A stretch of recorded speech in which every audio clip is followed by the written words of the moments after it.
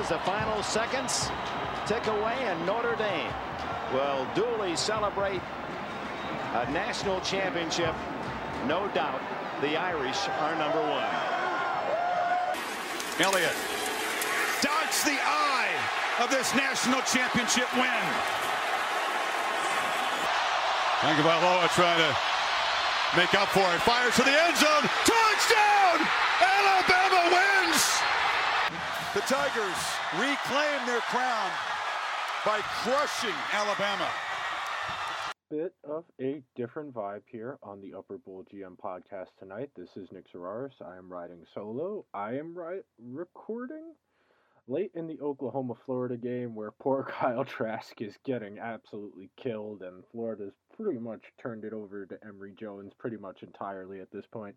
They don't want to put Kyle back out there because there's really no point, and it's painful to see. But as promised earlier in the week, big things this week in college football. College football playoff, arguably one of my favorite days of the entire year.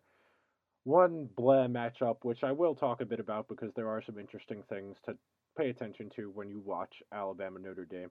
And then, of course, the one everybody is thinking about, the one the coaches are fueling with, how Dabo and Ryan Day are. They both like to talk a lot, and because ESPN is so heavily invested in college football, they allow them to dictate the conversation and become these bigger, larger-than-life figures the way, college coaches end up making more money than senators, governors, college presidents, scientists, people who provide things to society. I digress. Rambling on and on. No one cares. Everyone loves football. As much as we all were worried about how a football season would go in a pandemic, we are here. We are 2-ish weeks away from a national championship game being played. But let's set the scene here with the two matchups. I'll go in chronological order of the games on Friday. Alabama Notre Dame first. We'll get to the juicy stuff, the easy stuff. Last time we saw Notre Dame played football, Clemson bullied them up and down the field. Ian Book looked like he had never played college quarterback before, and they had that man in absolute hell. I talked about it with PJ last week when I talked to him about a number of football topics, but, well, to be frank, Brett Venables, the Clemson defensive coordinator, is one of the best coordinators, if not the best coordinator in all of college football. He's won the, I think it's the Broyles Award. I can't remember how it's pronounced off the top of my head. I'm recording. It's late. I'm tired. For best assistant coach last year. They know what they are doing at Clemson. This is a team that's made the playoff multiple times. They've won multiple national championships. The one with a true freshman, Trevor Lawrence, against Alabama. That was 2 years ago, which seems like forever ago in the greater landscape of time because 2020 has been the longest year ever. But when we think about this matchup, it sets up for the most obvious storyline is the one Brian Kelly was forced to talk about the other day when someone asked him about it, is how many times can Notre Dame go into these big games and get murdered and it not be demoralizing for the program and the institution as a whole? The few times Notre Dame's gone onto these big stages, they've gotten killed. We saw them in the first round of the playoff against Clemson 2 years ago, where Clemson shut them out, 31-0, something like that. Mugging, an absolute mugging. And we don't have to talk about the Tua national championship game back in 2012 during the BCS era. I went back and watched that game a couple days ago in preparation for this podcast just to kind of remember how far Notre Dame and Alabama's programs have come since then. Alabama's just kept getting better. Notre Dame has come a decent bit. They don't have a true spread option offense. Ian Book is under center a lot. They do a lot of the similar concepts you see in a spread option offense where you'll have the 4 receivers. You'll do a lot of RPOs and read option stuff with your quarterback because Book is pretty mobile. He played the game of his life earlier this year. It was the day the election was called, the Saturday, when when Notre Dame beat Clemson in South Bend. And then Chappelle hosted SNL, and Chappelle hosting SNL got delayed by 40 minutes because the game went to double overtime. But yeah, last time we saw Notre Dame, they got housed. What did Clemson do? They kept Ian Book off balance, didn't let Notre Dame establish the running game. I hate when analysts use the cliche that running the ball opens up the passing game.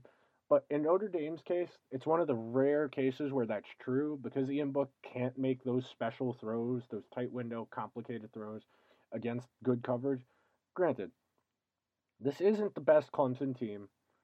They've had a lot of guys go to the league. Uh, it goes without saying, when you're putting guys in the league consistently, you're a good program. But this Clemson team isn't anything particularly special, and they bullied Notre Dame.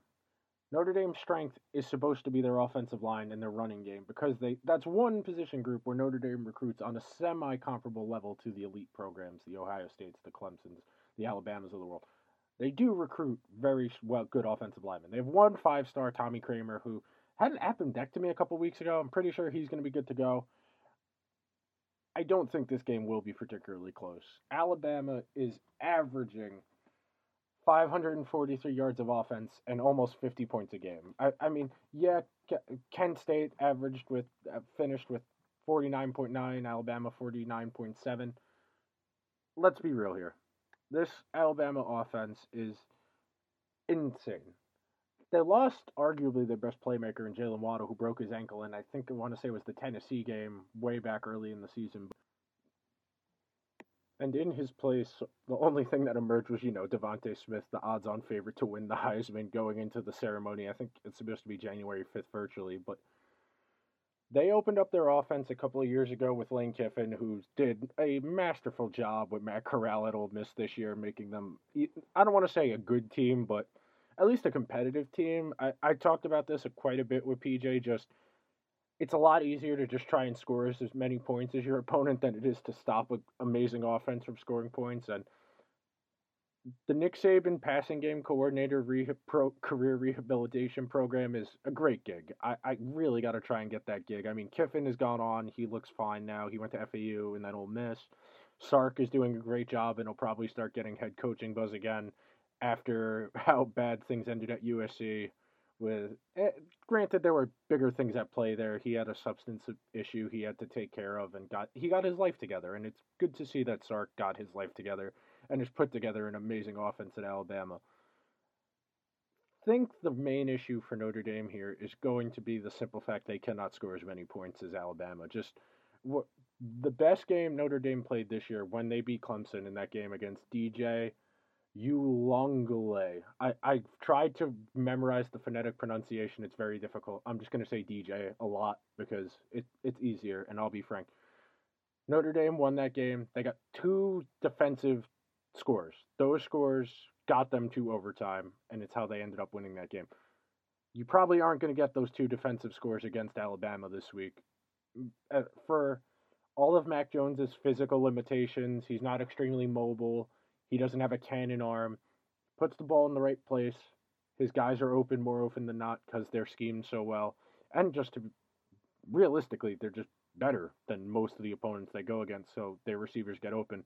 And it leads to ridiculous stat lines like what Devonta Smith has put together.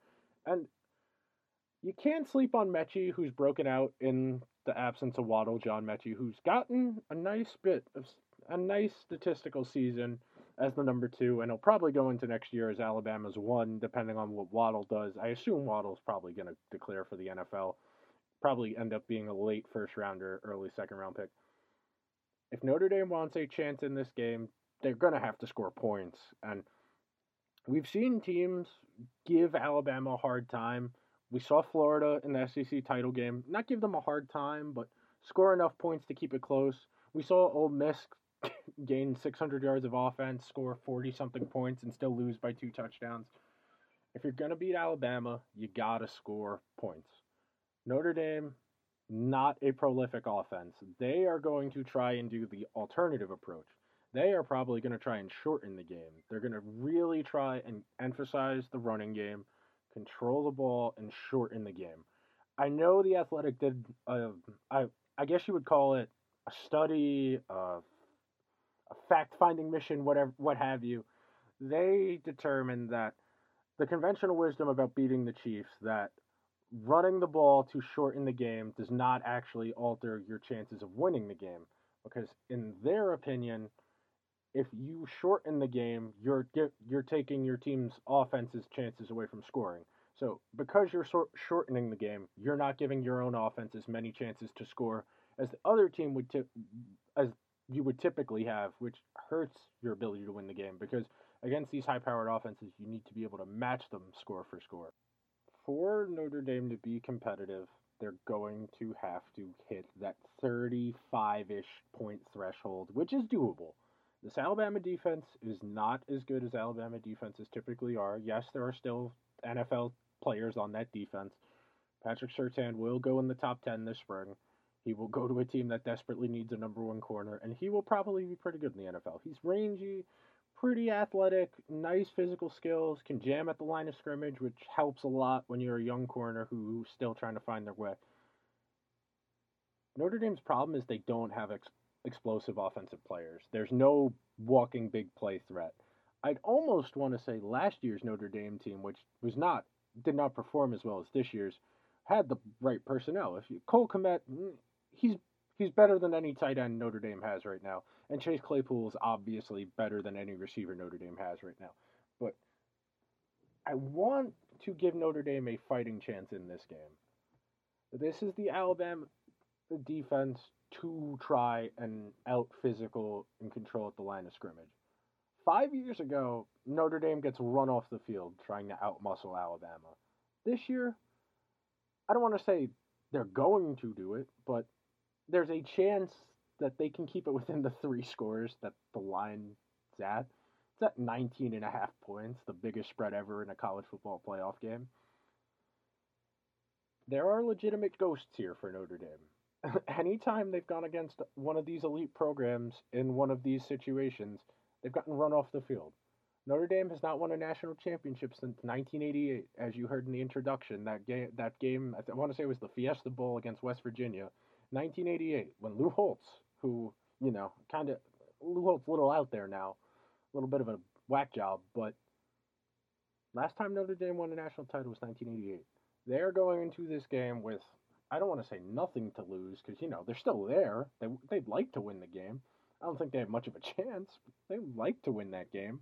And the thing you always got to worry about in these kinds of situations is the team with nothing to lose is scary because they'll try reckless things. Think about what the Dolphins did last year, where Brian Flores wasn't expected to win any games. Everyone just expected them to lose 14, 15 games, be in the driver's seat to get Tua in the draft. They went out there and ran fake field goals. They ran the Chinese field goal from Blue Mountain State against the Eagles, or Jason Sanders threw a touchdown pass. Notre Dame is going to have to break out every single trick in the book if they want to even keep this close.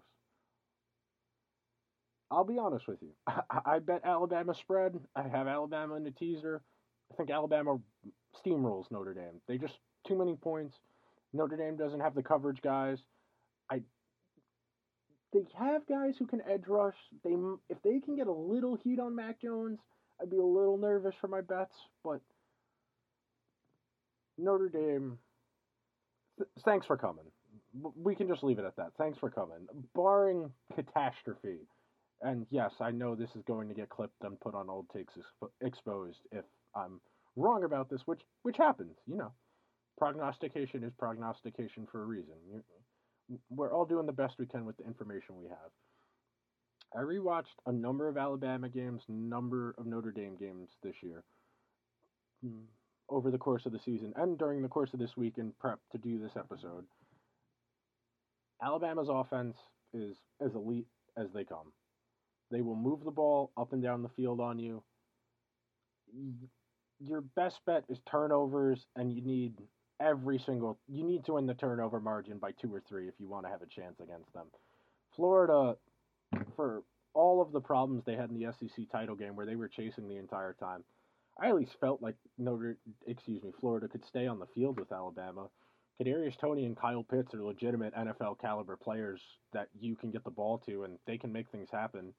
I think Kyle Trask is definitely better than Ian Book, in spite of how bad Trask played in the Cotton Bowl tonight. But I'll leave you with this parting thought. Notre Dame's defensive coordinator, Clark Lee, took the Vanderbilt head coaching job.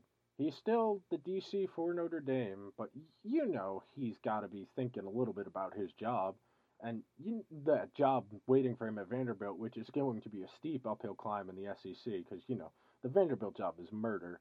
I mean, all due respect, good job, James Franklin. It got you the Penn State job. You did a nice job there.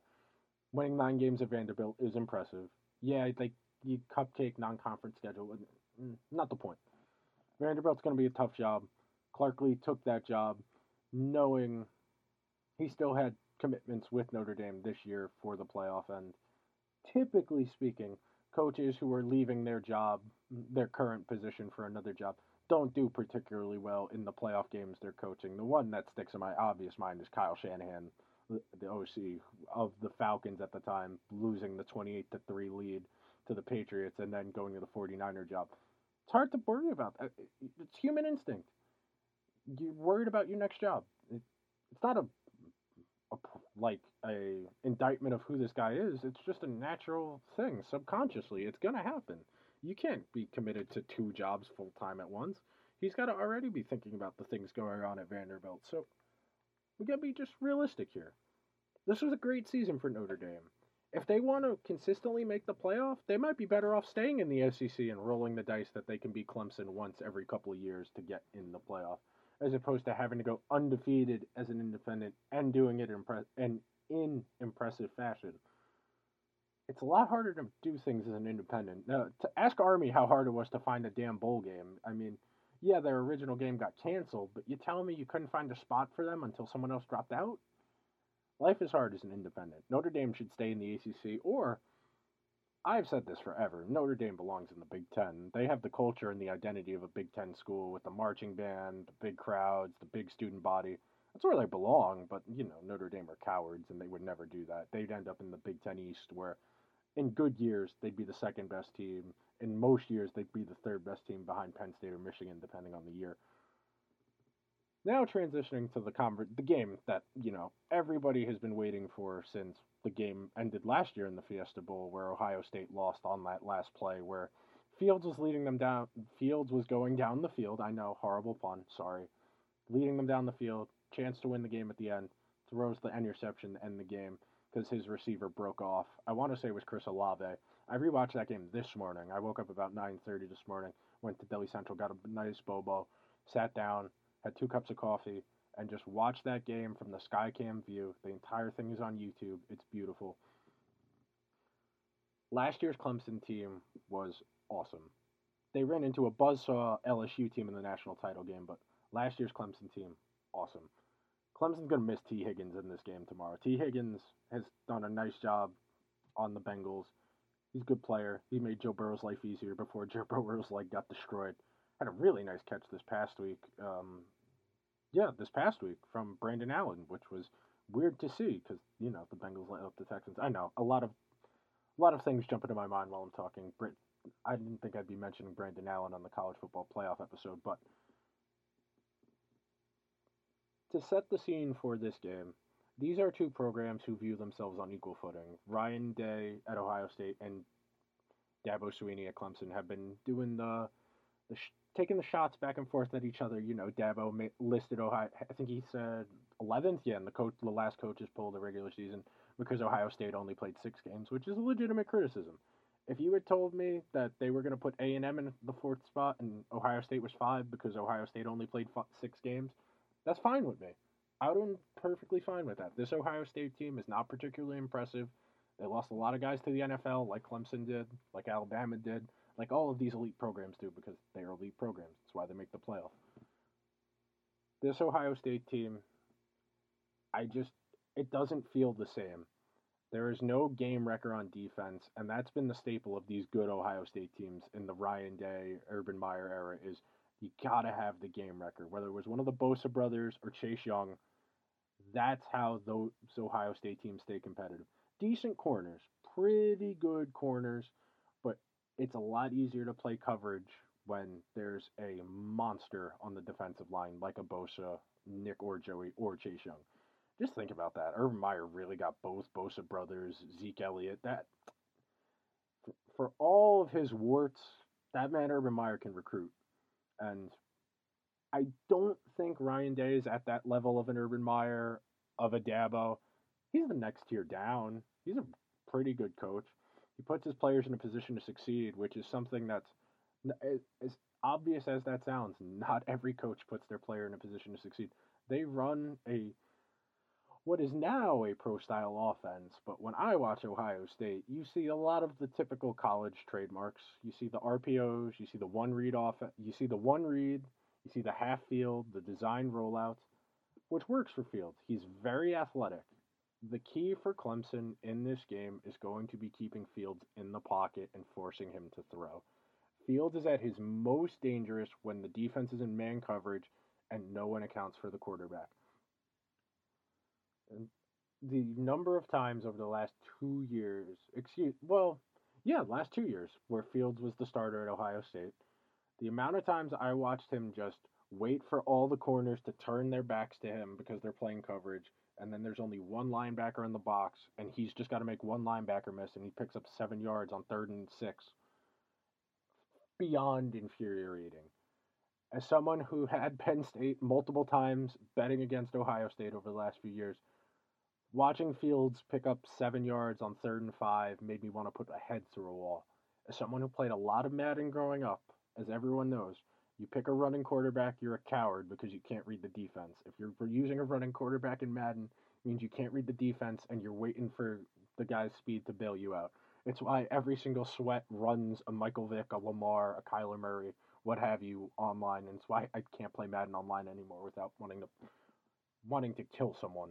It's infuriating to play perfect defense, and then the quarterback runs because the Madden AI is too stupid to, even though you spied someone on the quarterback, to stay with them. Enough of that rant, but for Clemson to do what they did last year, you gotta force Fields into those mistakes. And we've seen it this year. In the games where Fields has played good defenses, he's had a hard time.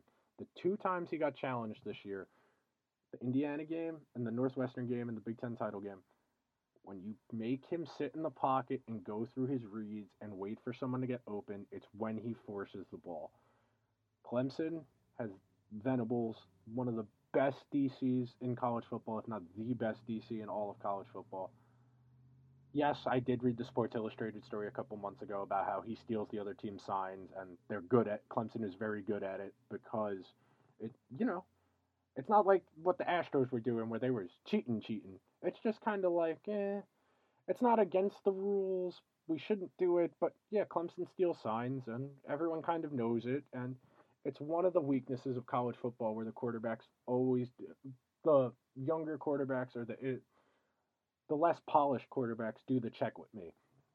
For those of you who don't know what I'm talking about, it's the reason the guys on the sideline are holding up those big cardboard signs that have the 4 panels. Yes, I'm drawing out the 4 panels with my fingers right now as I'm recording, but it's the reason there's someone on the sideline, whether it's one of the quarterbacks or coordinator, quarterback coach, what have you.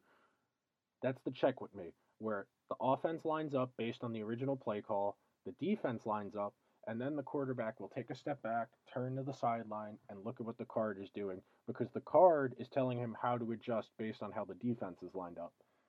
Veteran quarterbacks like Trevor Lawrence does this. If you watch the ACC championship game, you saw Lawrence making the adjustments himself, where he was lining up, coming under center or in shotgun, and then based on what the defense was giving him, he'd change it. You know, what you see at the NFL level, what the good players do, what Ben does, what Rivers does, what Peyton Manning used to do. He's yelling things out.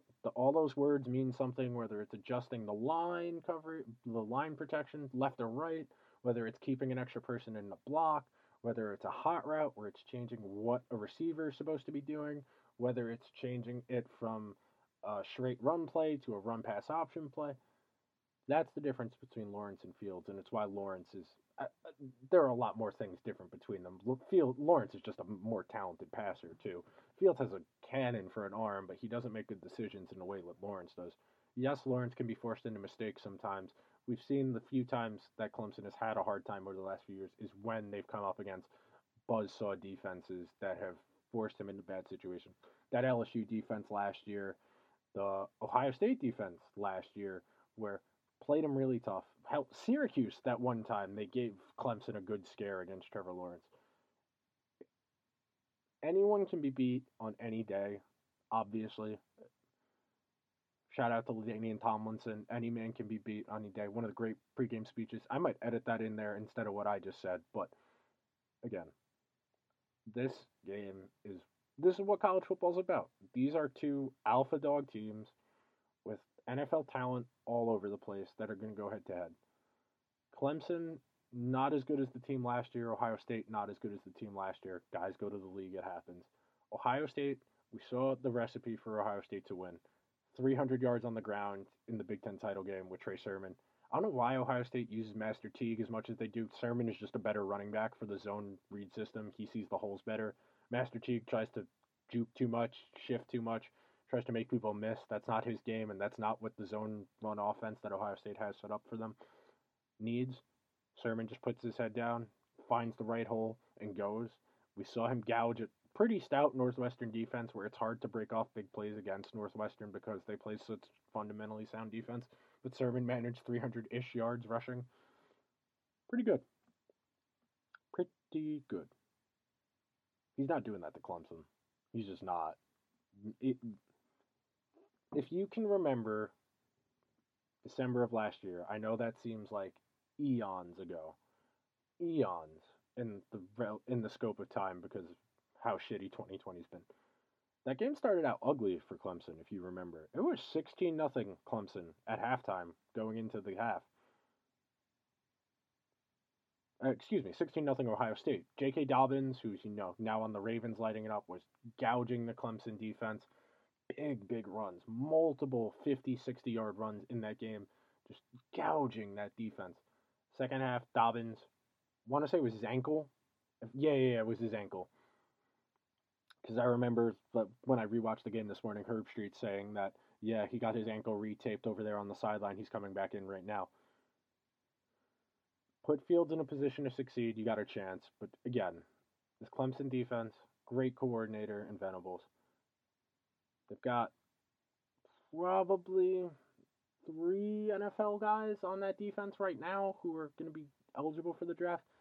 In particular, I want to point out James Skalski, who missed the first Notre Dame game for Clemson, and part of the reason why they had such a hard time against Notre Dame running the ball on the ground, because Skalski's so good. It helps having linebackers who know the defense, can call things out. Been there for a few years. The kind of guy Skalski is, helps set the table for Clemson. The thing you want to watch for Clemson's defense in particular is how they disguise what they're doing. Clemson, they don't do exactly what the Patriots do, where they won't have everyone lined up exactly right, where the way New England does it is they'll have like 2 down linemen standing up edge rushers, and they'll have the linebackers come down into the gaps between the edge guys and the tackles to give the illusion of pressure, and then drop the linebackers back in a way that it confuses the quarterback and might make the quarterback change what they want to do or make them think they have to go faster than they actually do.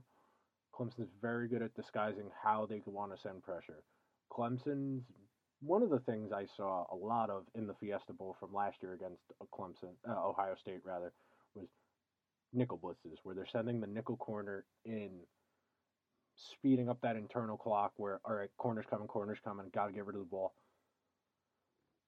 Fields does not go through his reads in the linear way you're supposed to, whether it's left to right to left, or deep to short, short to deep.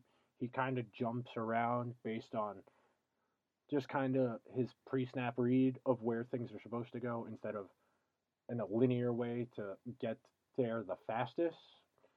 It's not an all-the-time thing, but when defenses send pressure at him, he does have the habit of jumping around. He'll have happy feet sometimes where he doesn't have the best mechanics for throwing the ball, which leads to inaccurate throws, especially on his deeper passes. I want to say Fields is he's a good college quarterback. He has NFL potential. I'm skeptical of how he'll translate to the NFL. And yes, it's partly an Ohio State quarterback thing because of how the Ohio State offense is set up. Most of the time, they're playing against defenses that are in man coverage, where the Ohio State receivers the last few years are good enough that they're going to get open more often than not against man coverage. And it's not like that in the NFL. You got to be able to throw the ball into windows, Fields has had hard time throwing the ball into tighter windows. Shout out Zach Wilson, the king of tight window throws. If you watch BYU play UCF a couple days, that was like 10, 15-ish days ago by now, time of recording. King of tight window throws where he's just putting that ball in people's bread baskets from wherever they are on the field with someone draped over them. Fields doesn't do that. He might be able to do that eventually in the right offense, but I just don't feel as confident about this Ohio State team as I did the one last year. Going into last year's Clemson-Ohio State game, I actually did think Ohio State was going to win that game.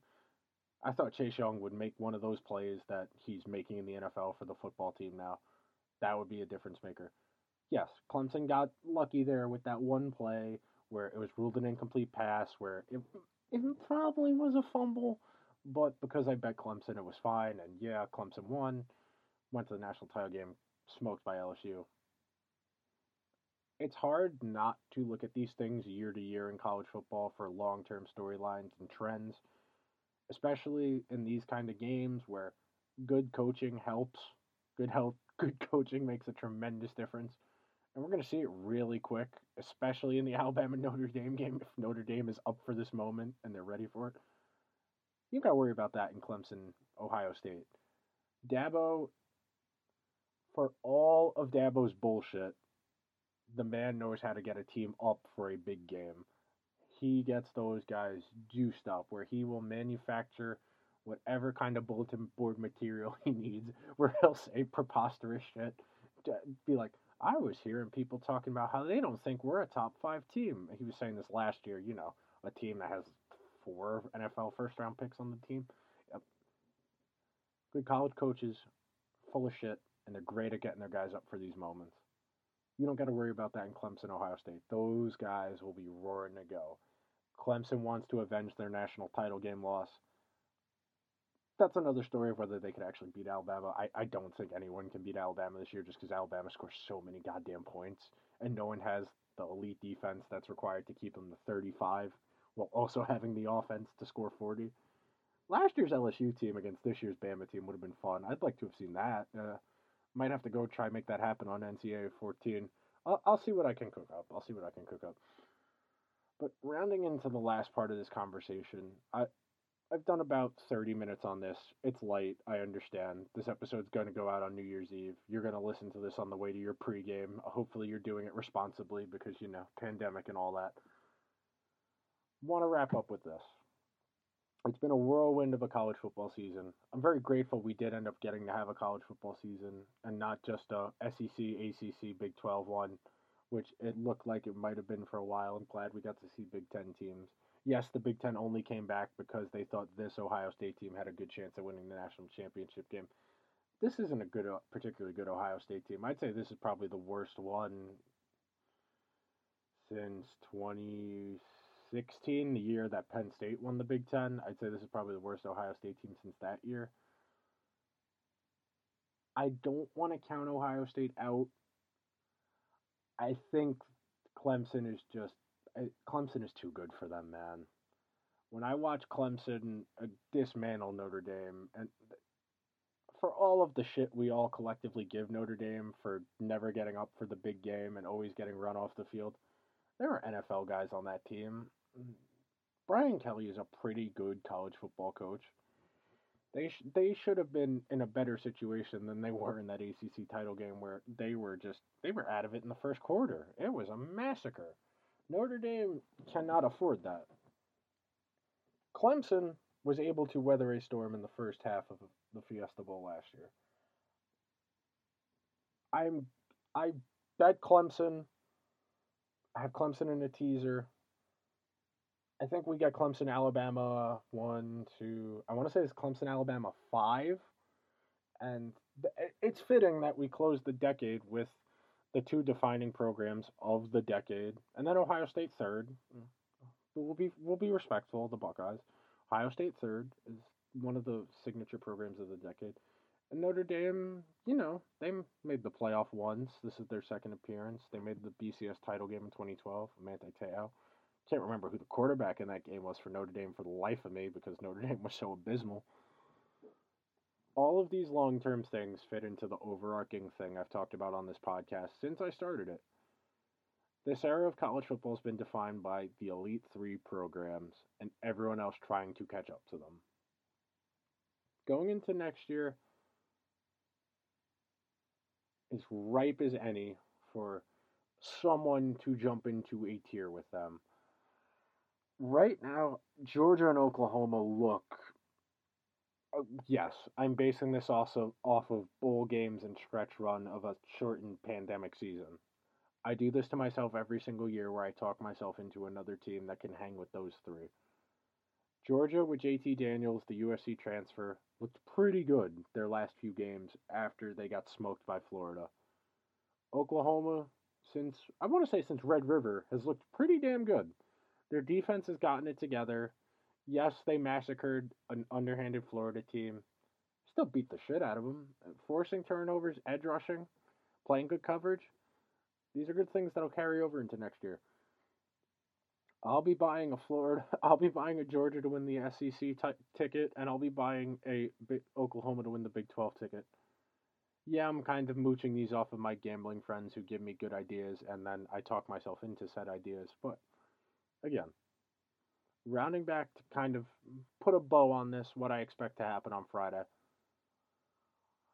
My first instinct when I knew it would be Clemson Ohio State was just recency bias alone.